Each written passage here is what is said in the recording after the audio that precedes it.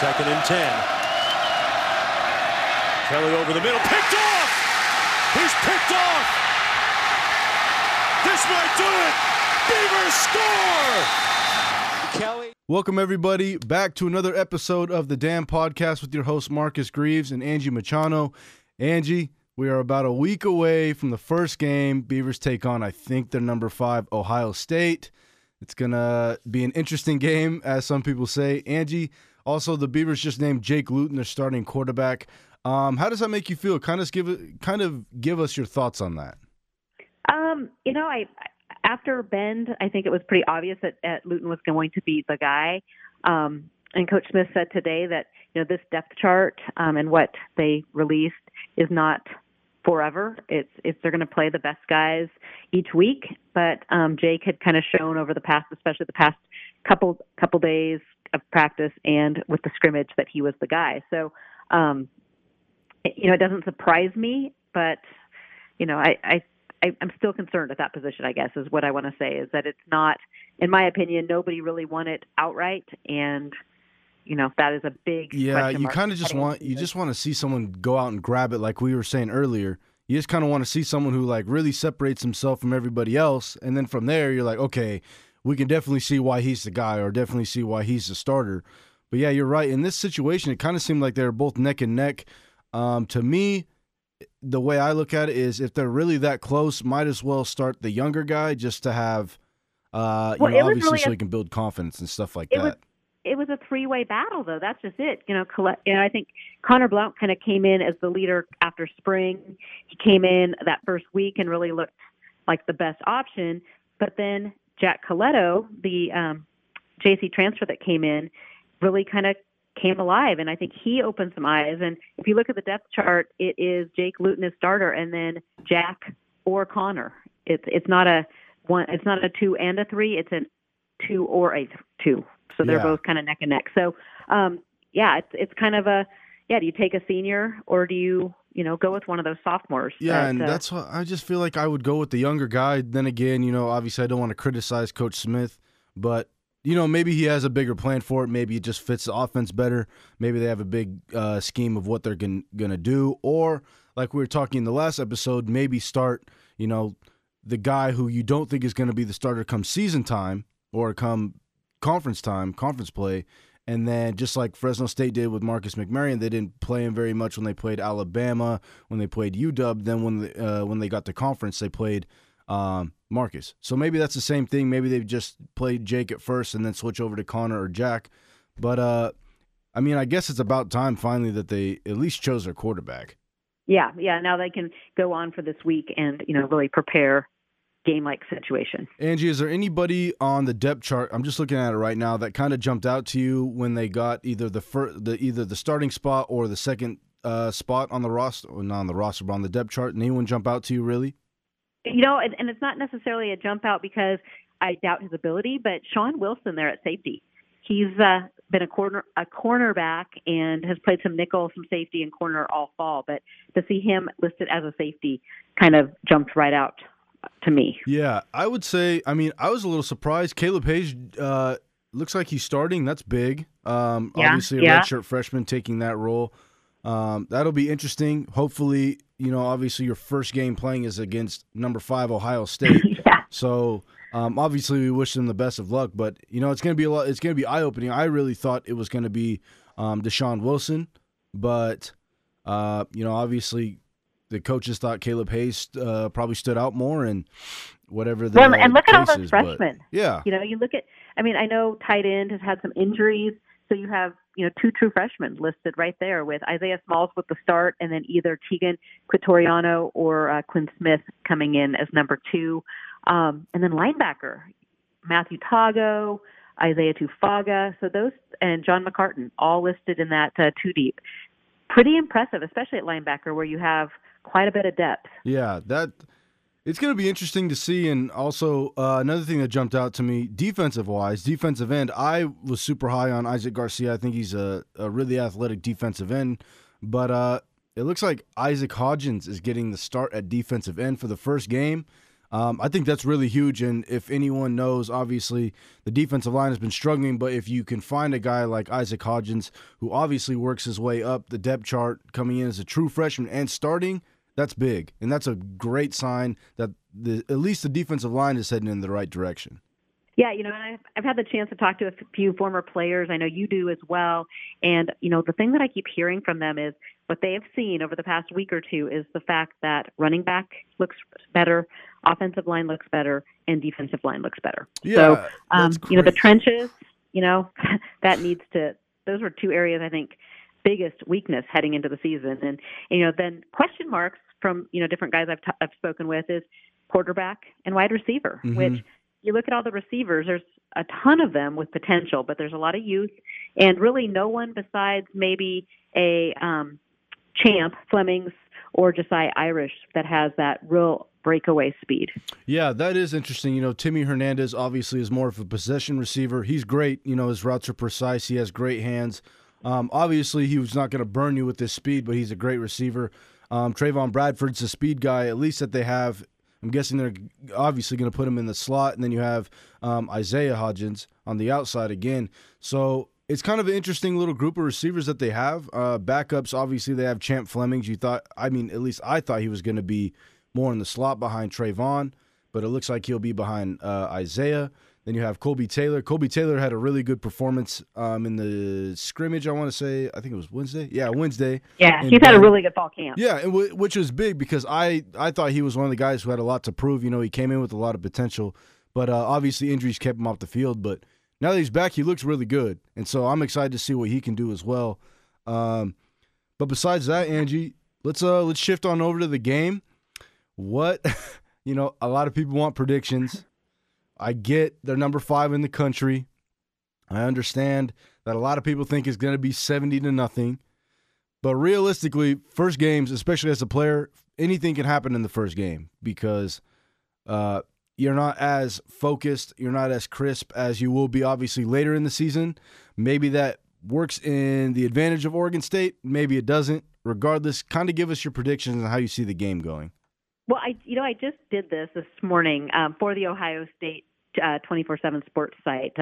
We do an Ask the Expert feature, and I hate doing these predictions, but I have to, and then I'm going to have to stick with it, right? I make my prediction, and I have to go with it. So, you guys are all going to hate me. I know you're going to hate me, but I think we'll see Oregon State show a ton of fight, and they're going to battle for 4 complete quarters. But I see this game being over by halftime, and I think the Buckeyes are just simply too talented and too deep for a rebuilding Oregon State team to keep up. So I think Oregon State gets a couple field goals. I think they get a touchdown, but I think in the end it is Ohio State 52-13. Sheesh, Angie. I'm just kidding. No, I'm kidding. It and it does make sense when you go into an environment like they're going into. You go into the Horseshoe, right? Like. It's just tough. We went to Michigan, and that was really tough a couple years ago. And it's just you have such a young team. You have a lot of potential, but games like this is what really molds kind of the young guys because they get it all out in the first game. Don't get me wrong. You never, ever want to get blown out.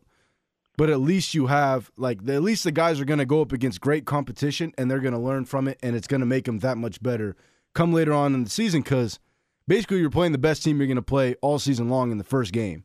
Which Coach Smith knows, but he definitely knows. But I obviously see it being more of a blowout. I'm going to say probably 48-47 to maybe, like you said, 13 or 14. But I think they'll at least see a full game and full competitiveness. But obviously Ohio State is just more talented. They're more experienced, and it's a home game. The crowd's going to be hyped. First home game of the season. So, yeah, I definitely see it going Ohio State's way.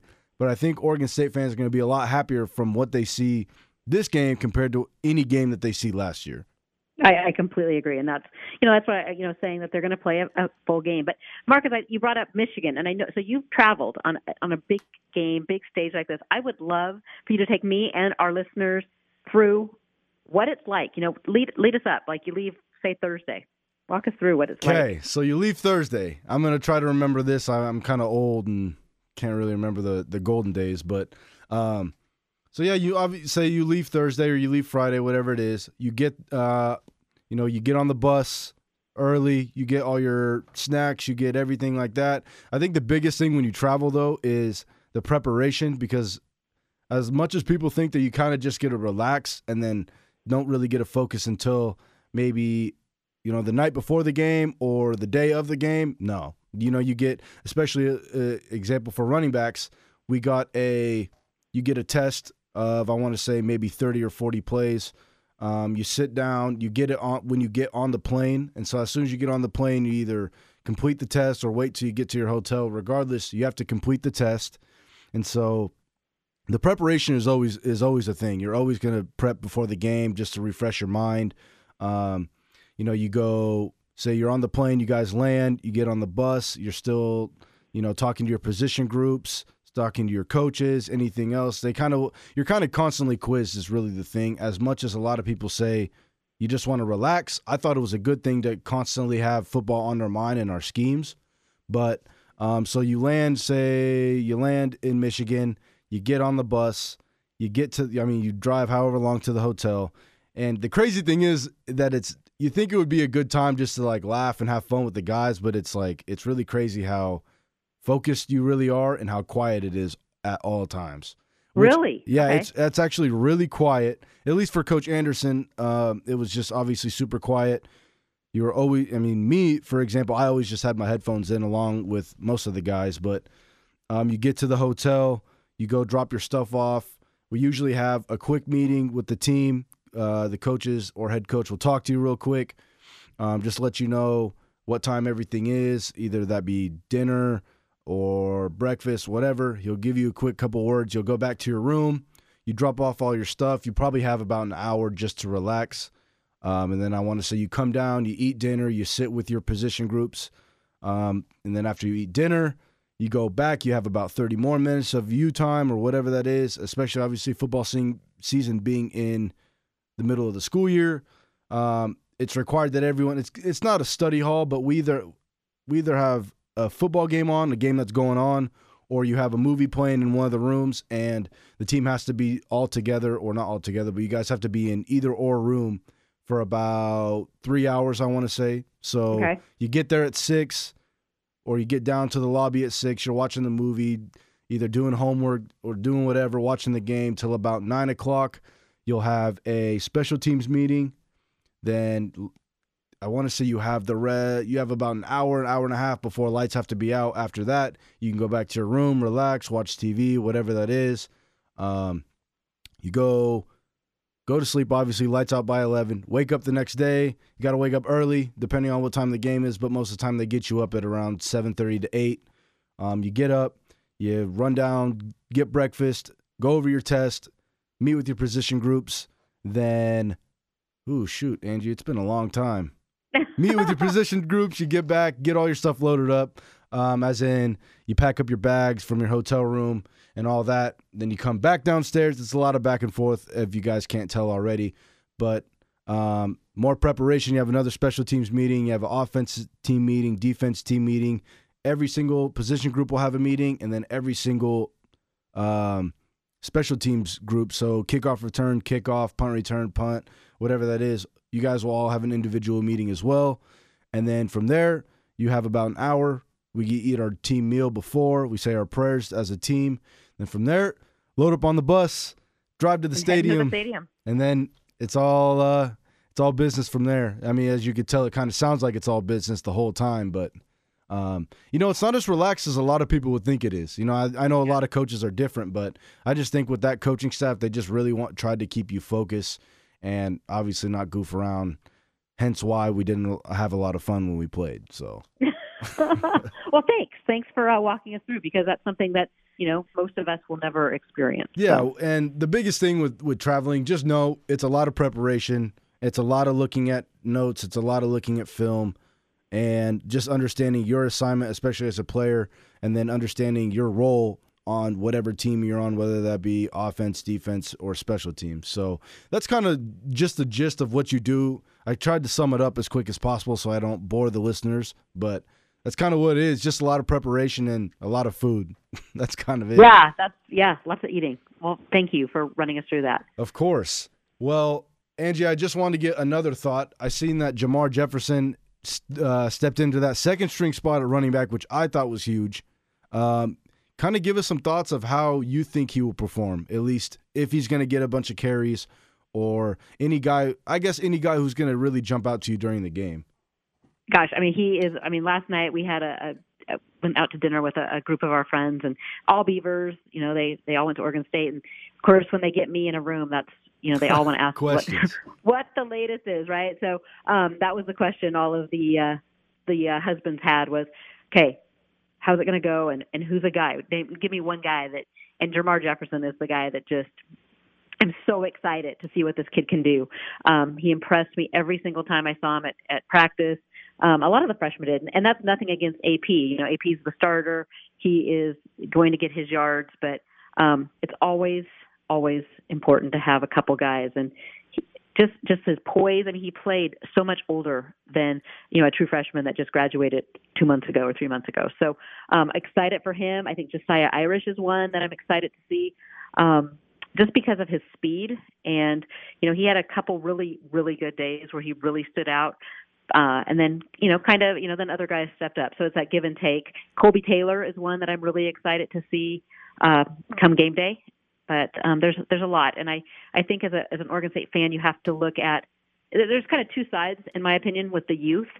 One is, this is rebuilding, and you have to have youth. But the thing with the youth that I love is, they're going to make mistakes. It's all new to them. Absolutely. But they also, hopefully, we will all see glimpses of, why the coaches recruited them and some of that greatness that could happen in the next year or two.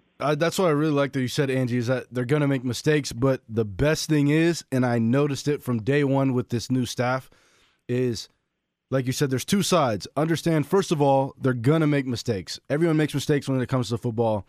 For a lot of people who like to do a lot of, obviously, criticizing on the game, you have to understand you got a 17, 18-year-old kid who's playing as a true freshman going up against grown men, right, who've been there for 4 seasons now, probably 3 seasons.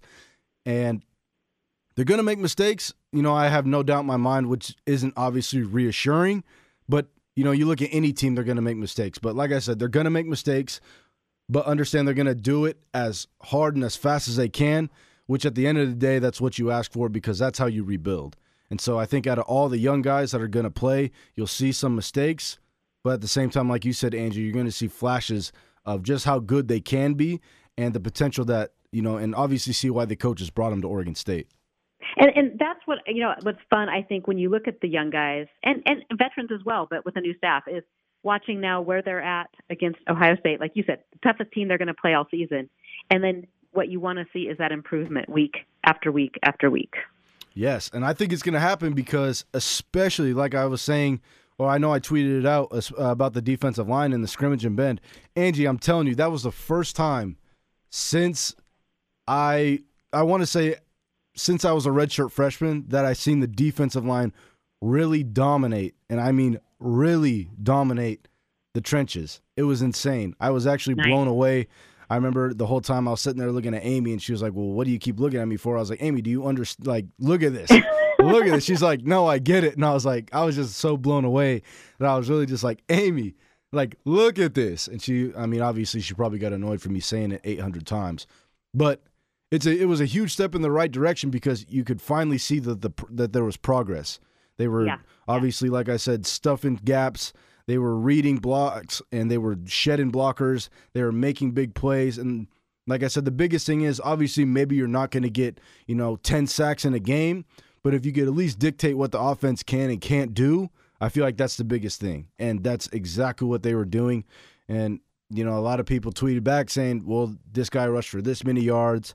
This guy rushed for this many yards, which I definitely understand that it sounds confusing when I say the defensive line is dominant and then stuff like that happens.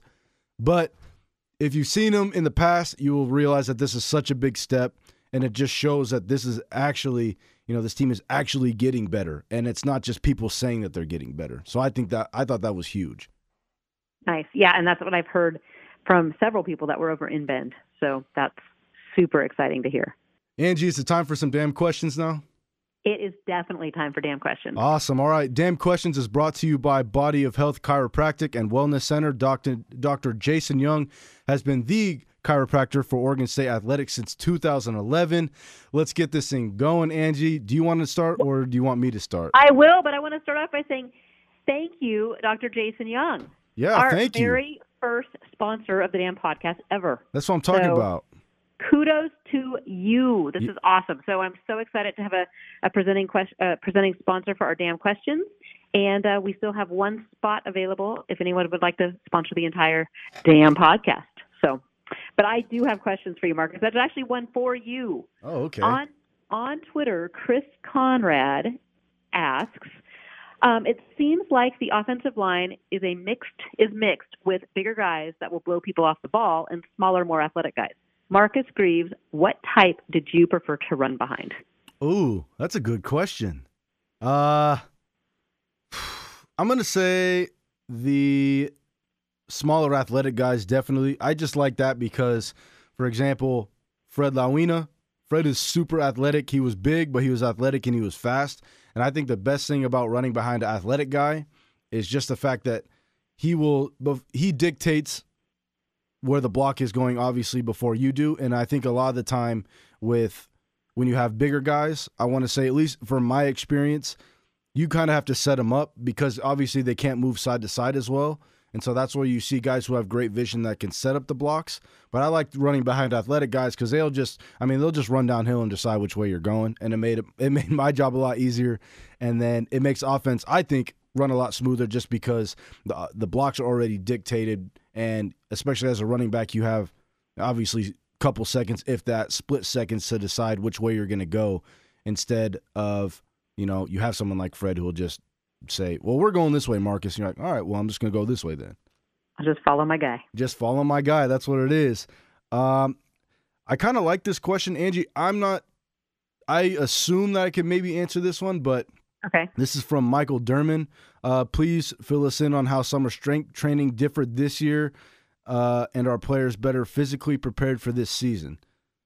I would say it looks like it. I mean, shoot, they look a lot bigger, and they look not a lot bigger, I should say, but they look more lean, I guess, and they look more muscular. And I think that's just because the coaching staff and the strength staff kind of, like we were saying earlier in the podcast a couple episodes ago, that they kind of shifted their mindset and went away from what Coach Anderson wanted, which was we're going to make it kind of like a Big 12 thing, right? So you're going to be a lot. Did I say Big 12? Yeah, Big 10 is what you're. My bad. Big 10. Yeah. We're going to shift 10. away from that and not have, huge guys and huge running backs that weigh 245 pounds. But instead, we're going to do what the Pac-12 is, how the Pac-12 is, and we're going to have more athletic, quicker guys. And I think that's kind of how so I'm guessing that they just focused more on agility stuff and speed rather than, pushing 500 pounds on squat. That's how I'm going to look at it. That's what I've heard too, is what's been going on. They want athletic. They're looking for the best weight as far as like metabolic load and what these guys can handle and where they're most efficient. So and then their latest thing has been really trying to, Oregon State has seen a ton of little hamstring tweaks over the summer and spring. So really kind of focusing in on why and ways of preventing that, going forward. Yeah, definitely. I think it's a good thing that they switched over this kind of mindset too. Okay, so let's see. We have Beaver Dex, and it's an interesting one. It's kind of long, but I want to just kind of get your opinion here. So Gary Anderson destroyed the culture and confidence of the program, yet the players or the team was still a few plays away from being 3-9. If Gary Anderson had a negative impact on the program, how much of a positive impact can Coach Smith have just in terms of locker room unity? And does that culture change? I know the culture change doesn't change overnight, but I see this team being more resilient under the staff. How would you gauge the impact of a coaching and culture change when we beginning a rebuild? Well, that was a long question. Geesh. I know. So basically, I think what he's saying here, Beaver Dex in the Lodge of Beaver Blitz, is how one coach could destroy a culture and the team went 1-11, but we're really close to being 3-9. Yeah. How much of a positive an impact can a new staff have on wins and losses?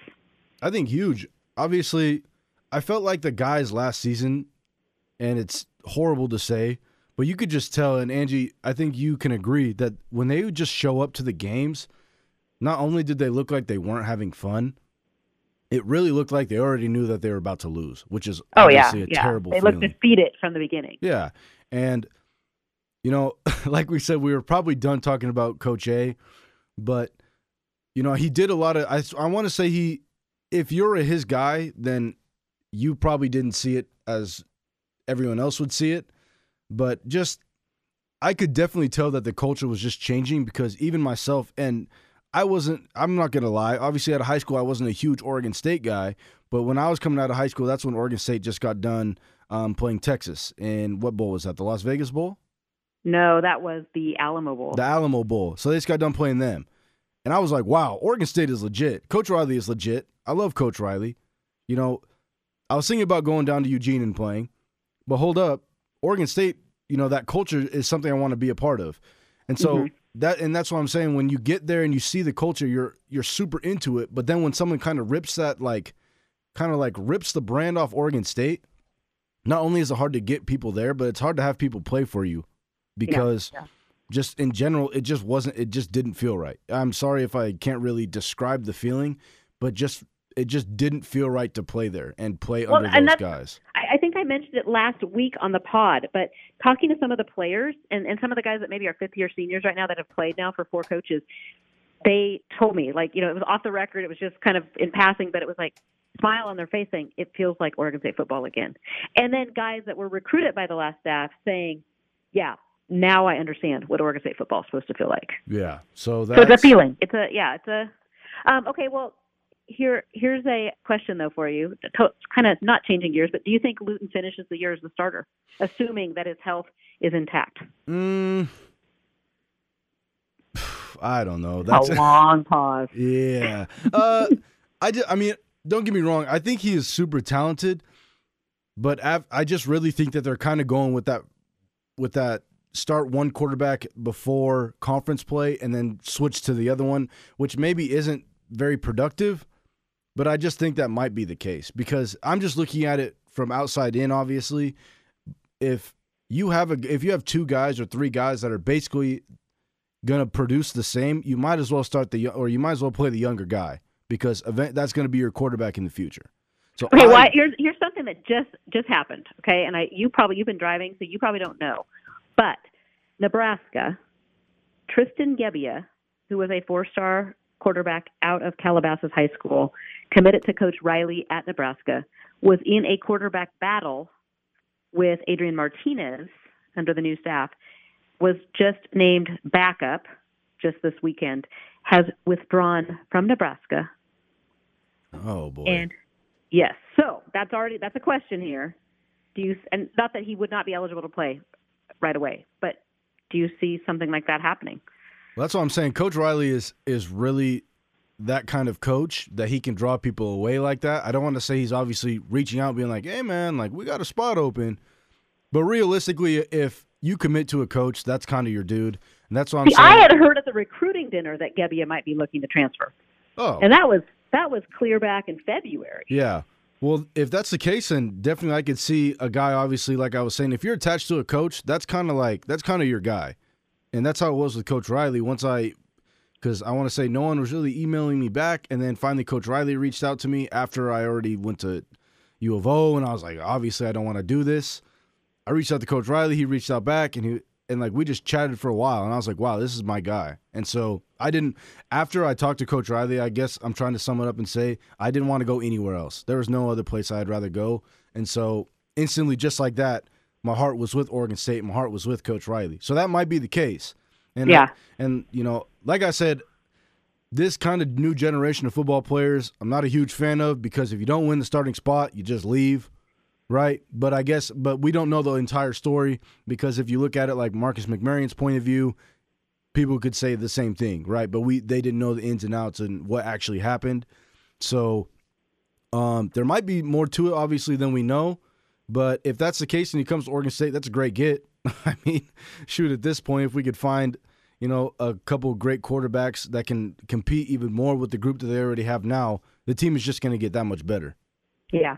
Okay, here's one on Twitter. Christian Bass says, why don't the Beavs churn out NFL talent like they used to? Seemed like some years we even produced more pros than the Ducks. Will Smith be able to get us back to 2000s type recruiting player development again? I think so, because he has someone like Coach Riley who's been there and done it. I know I keep preaching about Coach Riley, but and he obviously, Coach Smith was with Coach Peterson, who's a great coach as well. He just has so many pieces that I think Coach Anderson lacked with his staff, like development of players and all this stuff. So I think Coach Smith can really do it because he's been there and he's done it, right? He's been a player and he got better over the years that he was at Oregon State.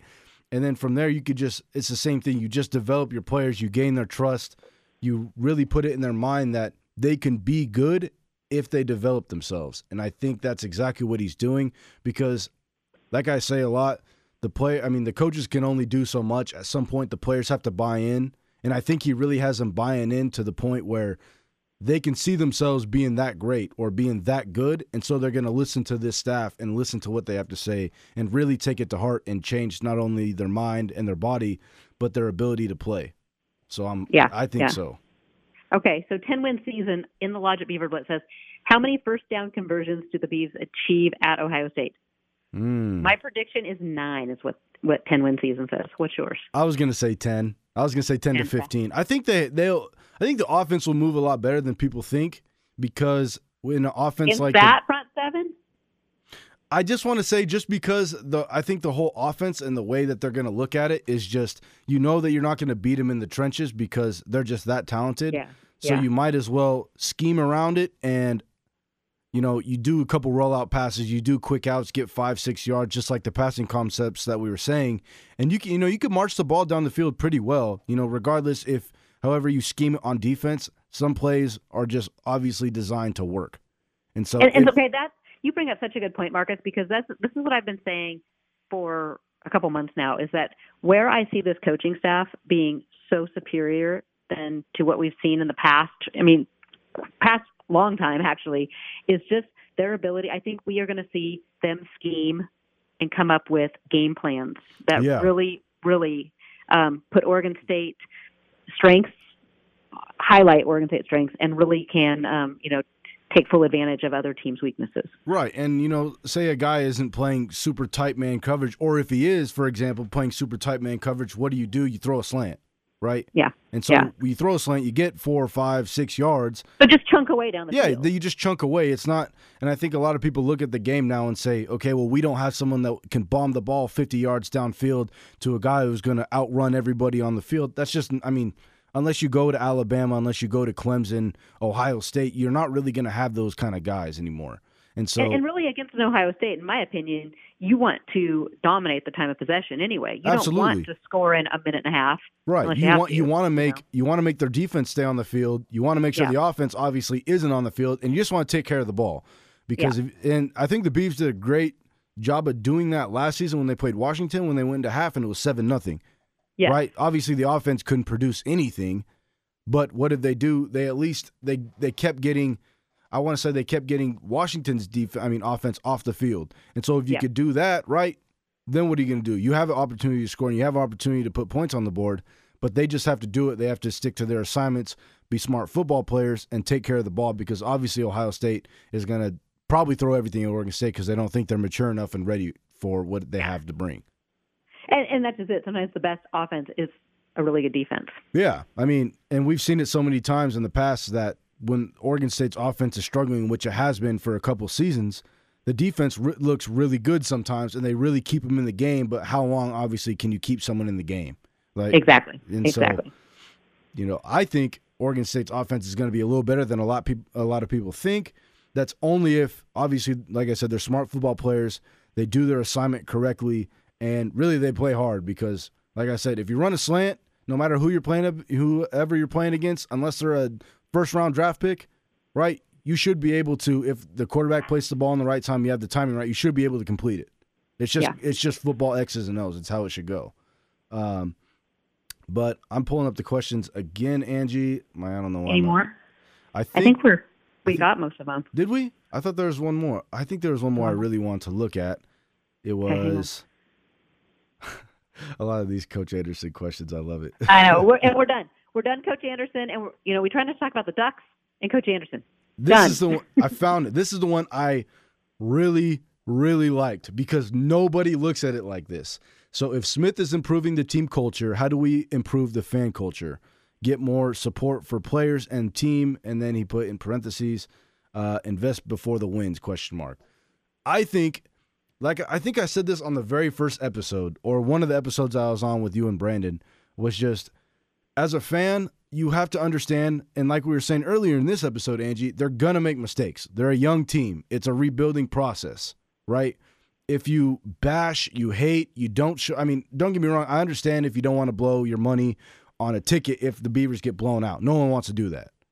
But you just have to, like, if you just have support for a struggling team, especially as a player who is a part of that, you don't understand how much that really means to the player, right? And it sounds like a pity thing, and you don't want it to be like that.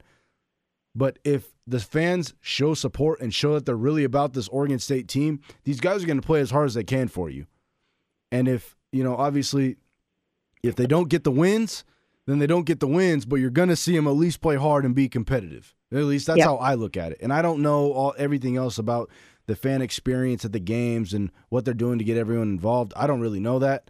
But, at least from a player's view, that's how I look at it. If you just support, if people are supporting, I see little kids in the stands, maybe wearing my jersey, wearing my number, I'm going to, obviously I'm going to play as hard as I can for those guys because I want them I want them to have a great experience, and I want them to be like, wow, I just want to be like that guy 23, or I want to be like this guy or that guy or that guy, right? That's just how I look at it.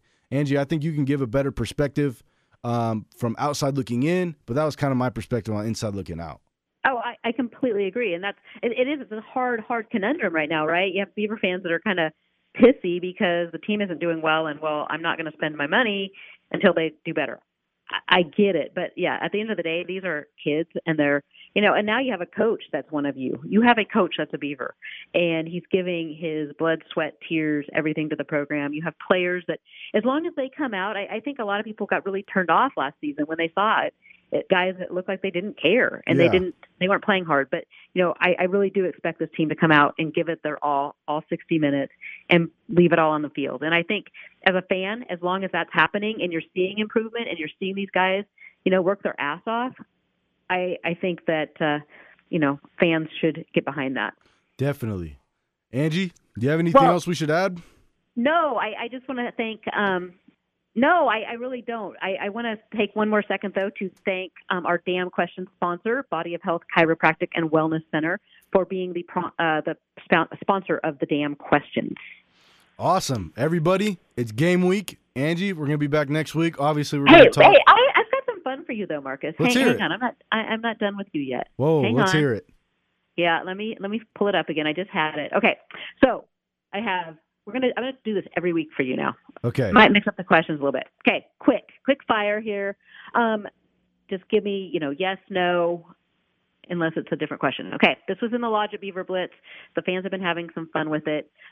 Do the Beavers use only one quarterback at Ohio State? No. Who scores the first TD? AP. First offensive play for Oregon State, run or pass? Inside zone. Do the Beavers have more than 3 sacks? No. Who scores first, Ohio State or Oregon State? Oregon State. Let's go. Let's go. Who leads the Beavers in tackles? Key Wetzel. Over under of 5. How many true freshmen play? Under.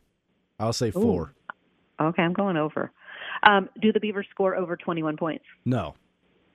Will any Oregon State runner rush for over 100 yards? Yes. AP. Who will be the Beavers' leading receiver? Timmy Hernandez. There you go. Boom. Perfect. I kind of like that. Yeah, we're gonna have to bring that every time. Every week. Isn't that fun? Yeah. It's kind of fun. I was a little nervous. You kind of got me nervous. I was like, Angie, don't make me edit anything out because I answer it wrong. I know. Just having a little fun. I got to work on things. I mean, listeners, I guess I need some help in my texting. I'm old, and Marcus thinks sometimes when I text him back that I'm mad at him. Yeah, she gives me like a stern mom answer. I'm like, whoa. I don't. I say yeah or sure. It's all right. So I need some peeps to help me out here. What about Marcus is telling me emojis. I got to start doing emojis. Laughing emojis, smiling emojis, anything. Sometimes, Angie, when I text you and you say like sure and like period, I'm like, whoa, what did I do? I was like, I just asked you how your day was. But anyways, we'll be back next week on Monday. Obviously, we're going to talk the game. We're going to talk our thoughts, how it went. Angie, it's going to be an interesting game. I'm excited to see it. I know you're probably excited as well. But I'm just excited football's back. Yes. Oh, my goodness. It is the best. Anyways, everyone, thank you for listening to another episode of the Damn Podcast. We will be back next week. Ringer, a low kick, and Sammy Strotter backpedals to his 36. Looking for a block, slips straight ahead, now sidesteps to the near sidelines, and Strotter has all kinds of room. What a start for the Oregon State special team. 64 yards to the house there.